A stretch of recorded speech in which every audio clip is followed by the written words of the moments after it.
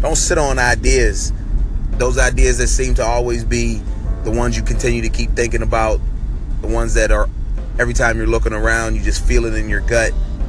The ones that you're super nervous about, but those are the ones you definitely need to put to action.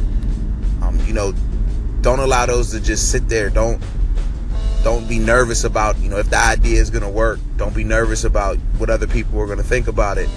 But I know we all have those great ideas. We all have a lot of different things that we want to do. But I just remember one time I did read in a book, and it said that, where you can find people that had the greatest ideas, the people that, have world-changing ideas.